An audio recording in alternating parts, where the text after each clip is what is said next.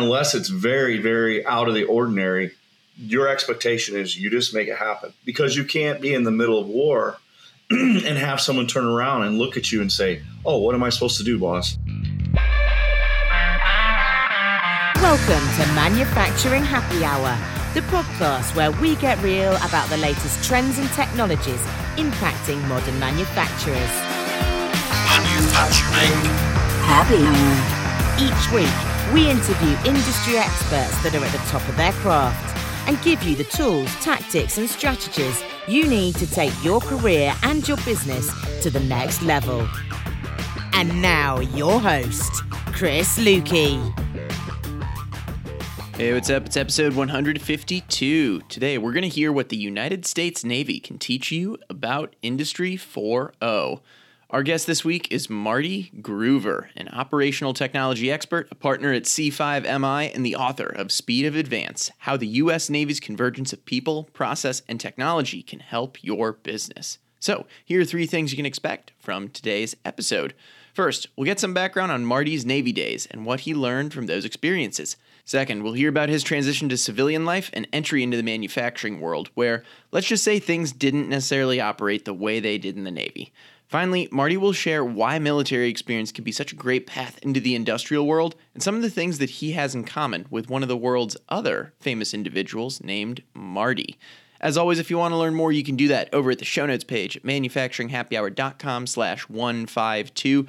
And if you enjoy this episode, if you're enjoying this show, hey, don't forget to leave us a 5-star rating and review over at Apple Podcasts or on iTunes. With that, it's time to get into today's conversation. Let's meet up with Marty Groover.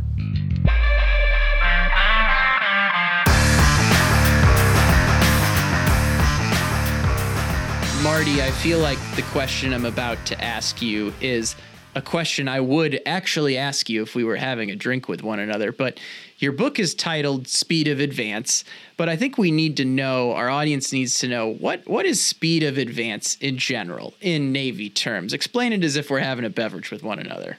Yeah, that's a great question. So as a surface warfare officer on the bridge of a ship, every minute of every day we're getting measured on this measurement called speed of advance. And really all it is, in simplest terms, is I've got a plan, and where am I actually at in that plan, and how do I maintain my speed to be as efficient as possible? Because some days I got to make up speed, right? I got to gain speed so I can slow down to do things like underway replenishment, getting fuel at sea, or I've got engineering drills I got to do.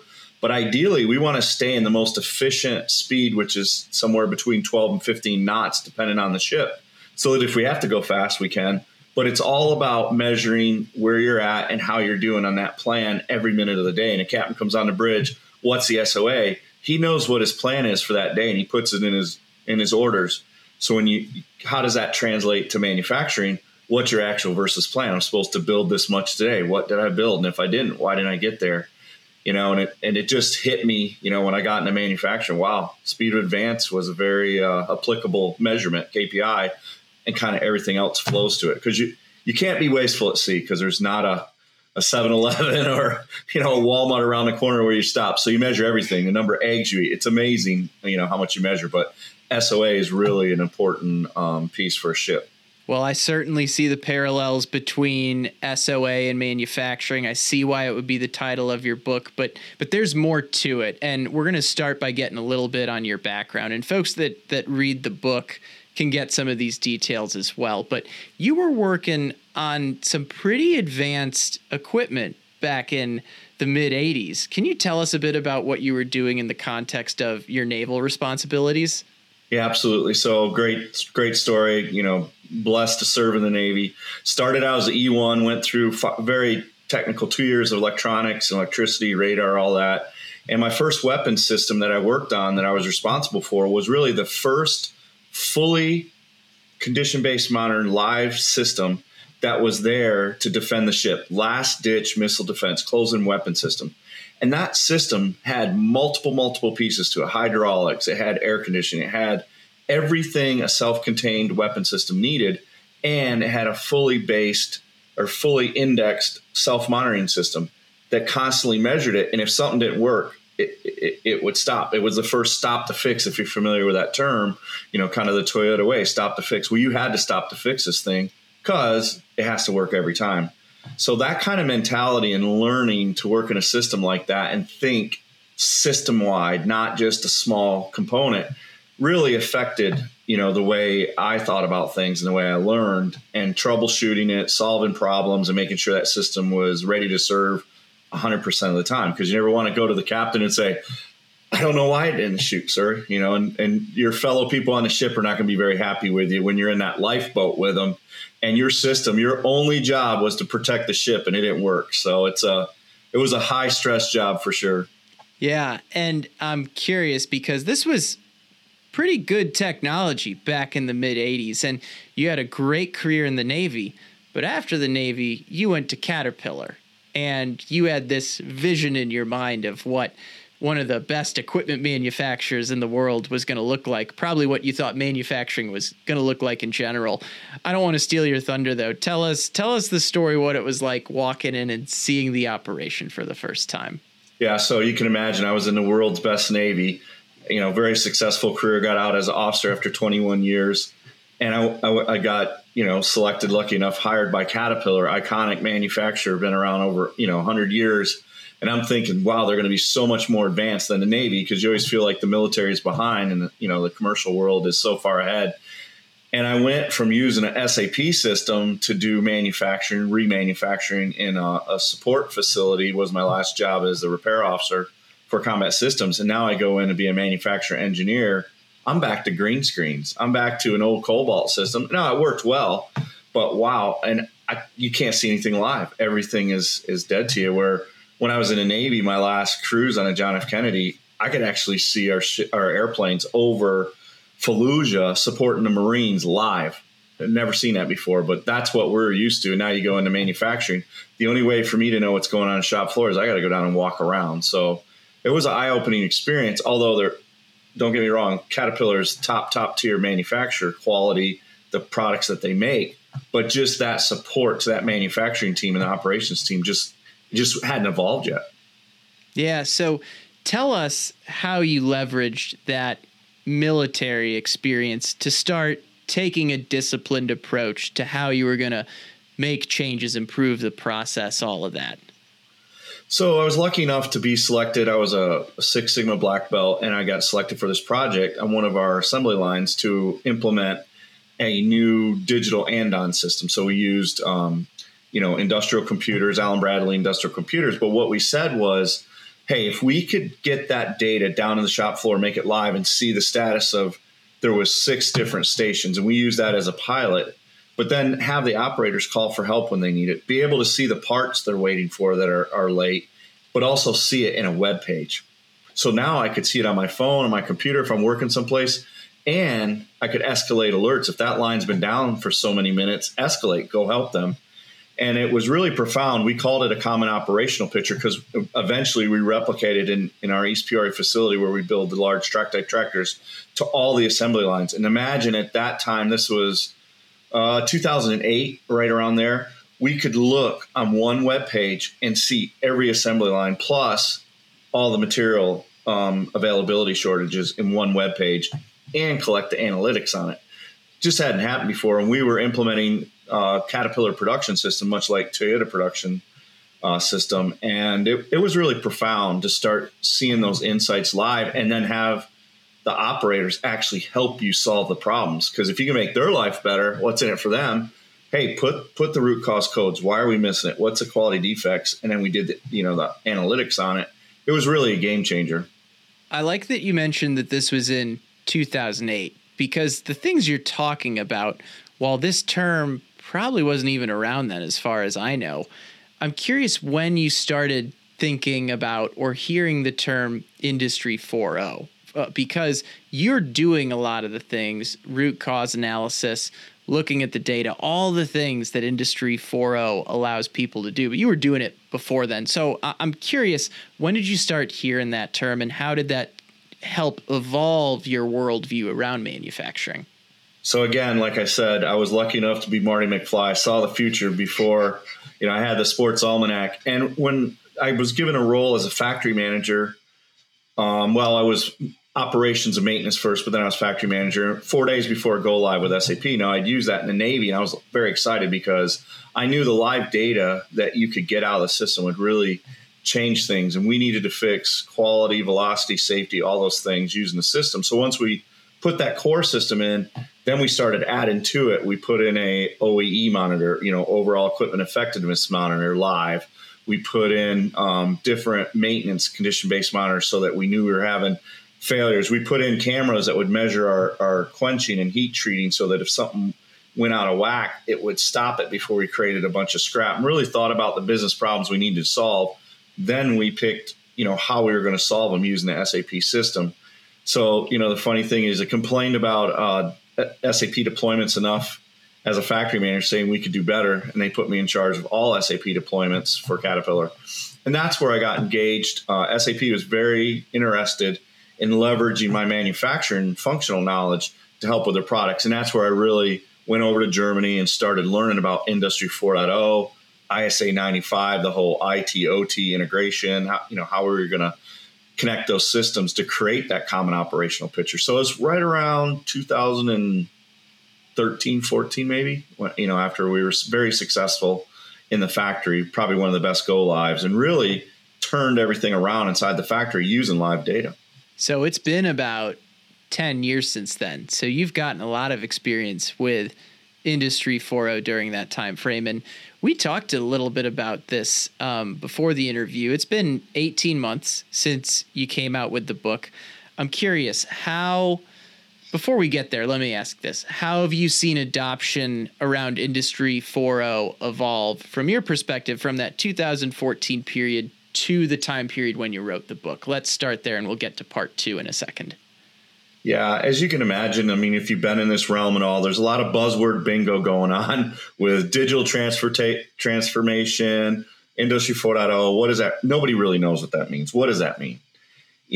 And so when it first started, it was a lot of conceptual things. And then we just started diving in, building a little chunk here, building a little chunk there. And we found a factory that was one of our newest factories, and it was struggling with SAP. And we went in there, SAP went in and partnered with us, and we turned that factory around, putting in real-time location tracking, predictive maintenance, a lot of advanced analytics, looking at the live manufacturing outcomes, speed of advance, actual versus just something as simple as actual versus plan on an assembly line, or piece parts made today on a robotic cell. If I'm supposed to make 20 frames today and I only make 18, well, that's 2 in the bucket that I've got to catch up. So just seeing it and then being able to find root causes and then solving those root causes, the flywheel started spinning. Like, this really could be a real thing, not just a pilot project or something science experiment. You could really get it to full production instead of just a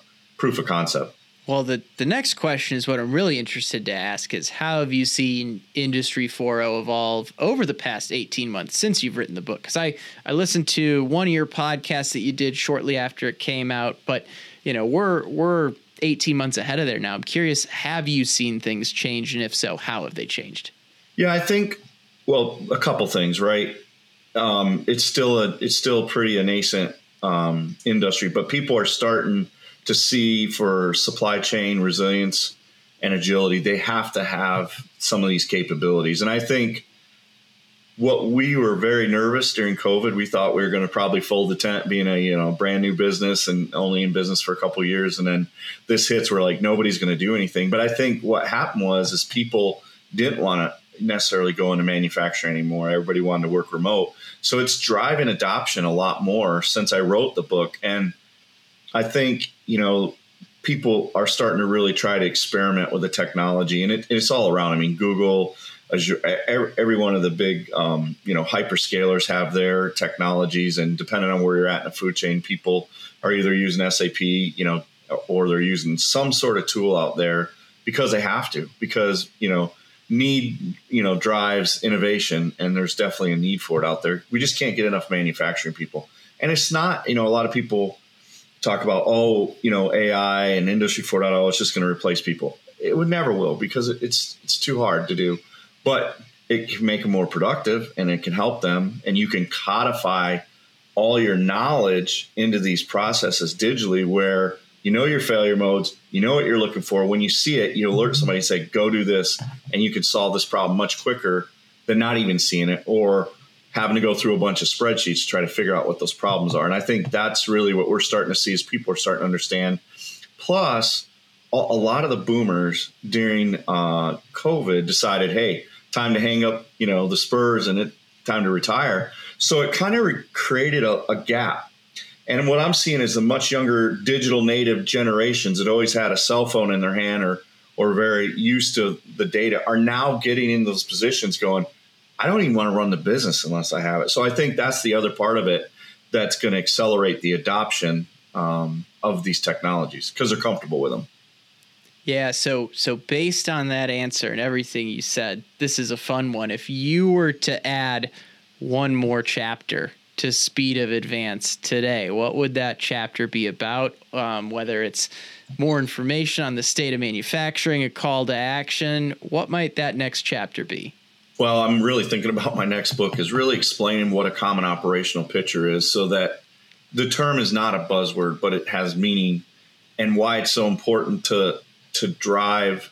What I found was in my factories, if people could understand what they needed to do, how they needed to do it, and they had the tools there, I'm so much better if I can drive the business down the lowest level. Why does the undercover, boss always go down the lower level? To see what's really going on in the business. The key thing is comfort with digital tools and how it can really drive the difference in your business. Again, if you can get it to the lower level and the people at your lowest level know exactly what to do, know what to do when it doesn't go happy path, your business is going to run 10 times better and the engagement is so much higher. And that's what people are really looking for. What, theory X, theory Y, if you believe people want to do a good job or they don't, I believe they do. And I think that when you have the clarity of the business, you provide them the tools, they can see it. And we're seeing it with certain customers. They're loving it because now they know, oh, that's what you want me to do? Great.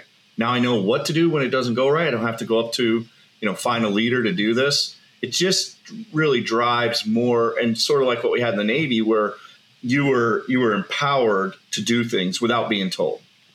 And I think if you do this right, that command by negation is a term I use in the book. What does that really mean? It means I already have a set of responses. I already have a set of roles, what they need to do, how they need to do it. And unless it's very, very out of the ordinary, your expectation is you just make it happen because you can't be in the middle of war and have someone turn around and look at you and say, oh, what am I supposed to do, boss? If that's happening, we're failing, right? So I think that's the other part. It democratizes the process in the business, and everybody has a very important role. No one role is more important than the other. And management then can do what they should be doing, which is developing people, bringing the talent up, driving the next level, and then people are executing the processes. This brings up a question more on not on Industry 4.0, but your military background in general and its application in the manufacturing industry. One of the things you mentioned is, when you're on the battlefield, you're not asking, hey, boss, what should I do? You're just executing. And you talk about what it was like walking into Caterpillar the first time, where you were able to reflect on your experience and make a pretty quick impact, all things considered. And to preface this, I've seen a lot of great new programs, like Rockwell Automation does the Academy of Advanced Manufacturing, where they train up military veterans in advanced manufacturing jobs. But gosh, why aren't we leveraging this subset of the population more when it just seems like such a natural one-to-one fit going from one to the other? Yeah, fortunate for me is, I was a system engineer. I was responsible for the whole Aegis weapon system. So I think systems of systems. That's what I was trained to do. I have to make them all work together. I had 280 pieces of software on that Aegis cruiser that all had to work together. Then I was responsible for a whole strike group, making sure all the comms, the links, radars, everything worked together in unison, system of systems to drive, that outcome, which was air warfare or surface warfare, whatever we were doing. So that translation was easy when I got to Caterpillar. And then learning an aircraft carrier in a short period of time, anytime you get on a new ship, you have to learn all the systems, how to do everything. It made it easy for me to go into manufacturing, which I did a little bit of when I left the Navy in a repair facility. And so it was a natural transition. But the best part was I went in the UAW environment. Everybody said, oh, you're going to hate UAW. And to me, Caterpillar felt just like going in the military. I just wore a uniform every day. We wore, kind of our work clothes with our cat on it. And we went to quarters and followed orders. And to me, it was an easy transition. But I think for the military people these days, I think they need some help translating what's going on in the business and being able to make it easier to understand this is what it meant here. This is what it meant there. And I have helped some military people transition so they understand, they feel comfortable that their knowledge is applicable to where they're going. So, I mean, it's something that the book should help with too, for people to realize that, if do you know Jocko Willink, the guy that wrote Extreme Ownership? Yeah. He kind of was a guide for me. We had him come out to Cat and speak before I got out of Caterpillar. And I read his book and I said, well, he's doing it with combat operations and SEAL stuff. But I said, it's the same thing in manufacturing and what we're doing. So I kind of didn't steal his thunder, but I kind of leveraged that vignette sort of, process in writing the book. So, yeah, another great book. We'll be right back right after a word from our sponsor.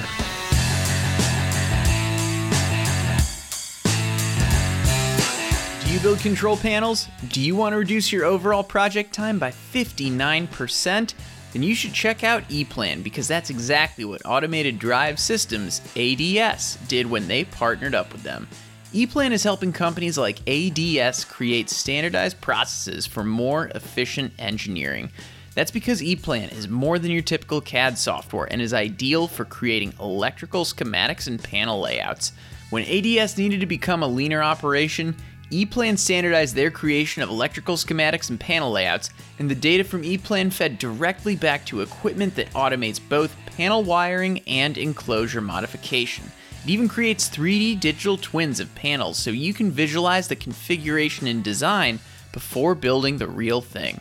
So, if you're building panels and you too are trying to run lean while reducing your design and build times like ADS did, then go to manufacturinghappyhour.com/eplan to learn more.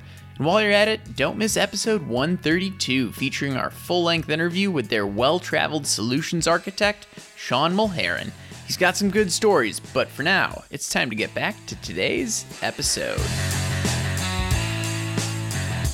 I want to reference something you mentioned before we hit record. And you mentioned when it comes to manufacturing and maybe the industry in general and everything it helps with in our country, you're like, we're in trouble right now. Like, we need more people implementing Industry 4.0, getting in this industry, all of the above, right? Dive into that a bit about that more. I just want to talk about the criticality of the situation, and then we can leave our audience with some good actions as well to take the lessons you're providing and putting them into action. Yep. I think, everybody's experience during COVID, if it didn't provide a wake-up call, it sure should have. Going to stores and seeing things not in stores, not being able to get, what we're used to getting, showed kind of the underbelly of our supply chains. And when they're long and they go from continent to continent and they have to go through a port of entry and they have to be offloaded, I mean, I think we found – perfect example was Yamaha actually couldn't get in a port, couldn't get their motors over here for boats. Everybody wanted a boat. They actually drove the boat back to Japan and put all the engines on an airplane to get it over here. That just shows you that these supply chains are not resilient. And if we're going to be secure in this world, the military, we're working with the Defense Logistics Agency, which is the biggest procurement and warehousing arm in the military. And one of the things that we're starting to hear buzzwords about is contested logistics. Well, the civilian supply chain, the defense industrial base, they're synonymous. They do the same thing, right? They rely on these long supply chains. So in order for us to be better and distribute the manufacturing instead of having these monolithic manufacturing hubs, we're going to have to go to more of a distributed model, such as like the Amazon distributed model in manufacturing going forward. You're going to have these smaller factories that are automated but connected, and then they're going to match up with a logistics hub, because when your supply chain's shorter, there's less impacts to it, and it allows you to rapidly, be agile and make those changes that you need quickly, where long, 60, 70-day supply chains that we've had in the past, the just-in-time idea, very vulnerable. And just looking at the world the way it is today, I don't think it takes a rocket science to understand, scientists to understand that we're probably not as secure as we think we are. Yeah, and the nice thing about our audience is it's an audience that understands, hey, automation industry 4.0, they're not taking jobs. It's an audience that understands, yes, manufacturing and supply chain is very connected to national security. So you're preaching to the choir in a positive way on this. What would be the call to action around everything we've talked about today? Or just like, I'm curious, you talked about actual versus planned in speed of advance. It brings up the question, how many manufacturers are even getting the basics right or focusing on the right big picture versus getting caught up in the buzzwords, the day-to-day, the emergencies, all that other stuff? What do you see in your work, the people you've talked to? I'm curious on your perspective here.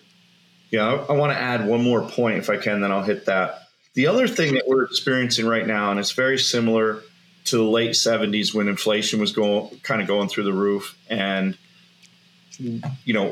sometimes people think a personality can come in office, make a couple changes, and steer our economy and make the difference. It really was the PC that made the difference. And what happened? We got so much more productivity because of PC computers, software, that evolution. For 30 straight years, we had improved productivity that allowed us to overcome that inflation because things got cheaper and got made better. If you think about it, think about the car. Well, you probably don't know, but when we first bought cars, if they went 60, 70,000 miles, you were happy, right? I mean, now you're like, they're just getting broke in. They last, a long time. But that's important because right now where we're at, Industry 4.0 can make a difference. We've actually been going down since 2012, somewhere in there. If you look at the Bureau of Labor Statistics about multifactorial productivity, has been going down. Why? We have too much data. Too many things. It's actually making us less productive. So to that point, we really have got to think about how do we use the technology that's there that can give us live data to drive better solutions. So it's something as simple as, did I make what I was supposed to make today? Can be condition-based monitoring is what I call it. And that's where the technology, either through live analytics without any human being involved, or human has to be engaged to give you the root cause because it's not smart enough yet to know, hey, because of this, you failed. This is what you need to do to fix it. But you need to build that foundation. So you need a digital core that's very capable. The digital core, you have to use it right, whether it's ERP system, whatever, it has to be used well. That's where most of your data is, and that's where you're making money. Then as you integrate, provide visibility, then you can get adaptability. Once you have that play, it's a maturity model that goes up. Now you can get predictable, and then you can really achieve the goals of Industry 4.0, which is full autonomy. But you can't get there in one step, half step. It takes a very methodical strategy of how to converge people, process, and technology in a way that provides the capabilities, not the technology. What capability do you need? Then leverage whatever technology it is to provide that capability that will improve business outcomes and drive engagement with your people. So the book is not how to do Industry 4.0. It's how to think about making sure that people, your number one resource, understand the process, that you codify, and then you use technology where you need to. Because I've seen a lot of companies go out there and spend millions and millions of dollars on big data lakes, or, even I even had a customer one time and said, I got all the data. Just show me how to fix the data so I can predict my quality. It's like, well, what are you trying? What's the failure mode? Well, I don't know, but I got all the data. And I got a data scientist. We got anomalies. I said, okay, you got anomalies, but what's the failure mode you're trying to predict? So it's a journey on that maturity model.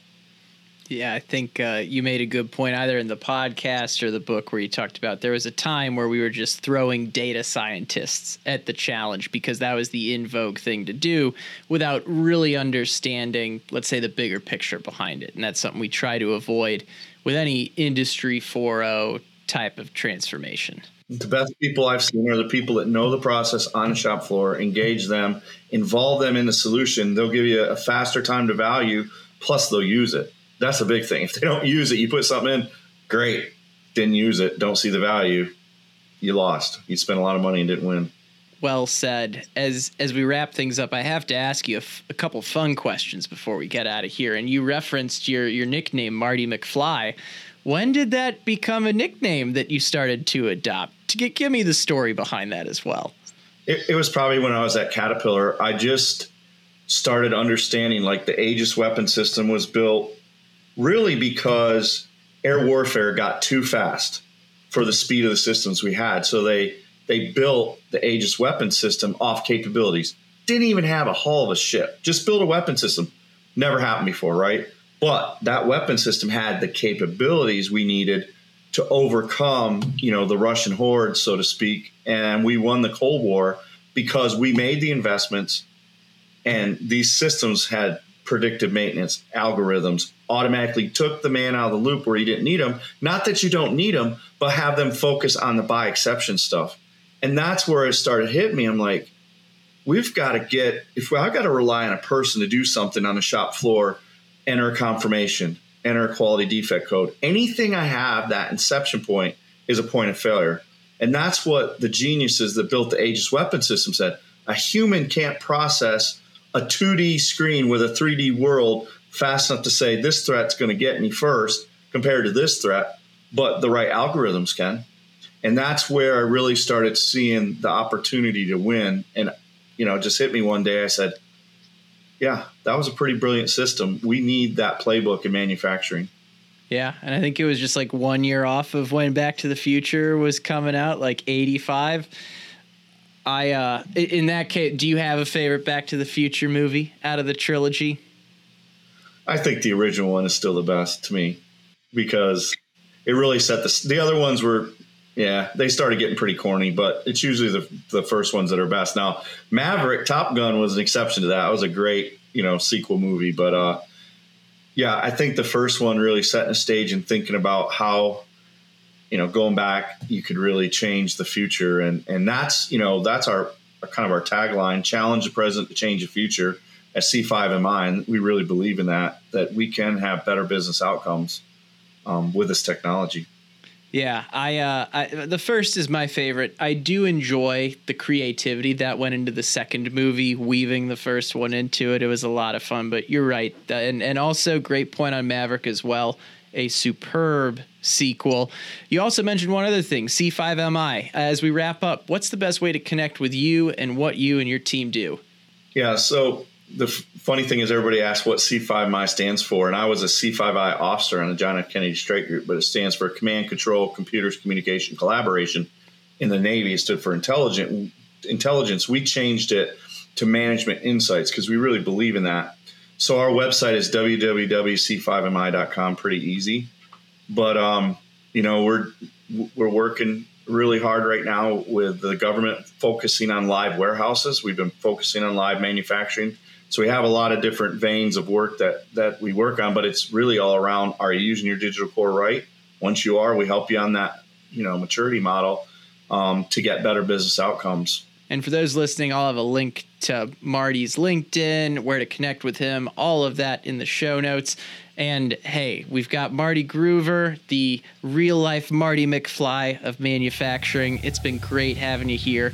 Thanks so much for jumping on the show. Hey, Chris, really enjoyed it. Thanks for the opportunity. Cheers.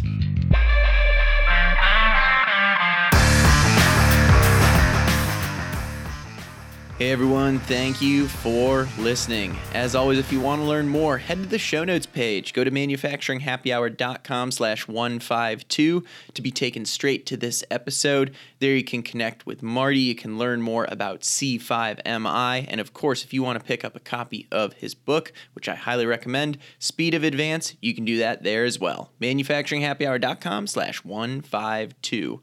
I want to thank our sponsor for this week's episode, ePlan. I also want to say, hey, if you enjoyed this conversation today, leave us a 5-star rating and review over at Apple Podcasts, over on Spotify. And of course, if you feel like you learned something good from this episode that you want to share, well, hey, share a link to it. LinkedIn, Twitter, wherever you want to go. Again, the link to this episode is manufacturinghappyhour.com/152. Would love to hear what you learned. Make sure to tag us if this conversation has taken place on social media. We'll definitely engage in that discussion as well. With that, stay innovative, stay thirsty. We'll catch you again next week. Thanks for listening to Manufacturing Happy Hour, powered by the Industrial Network.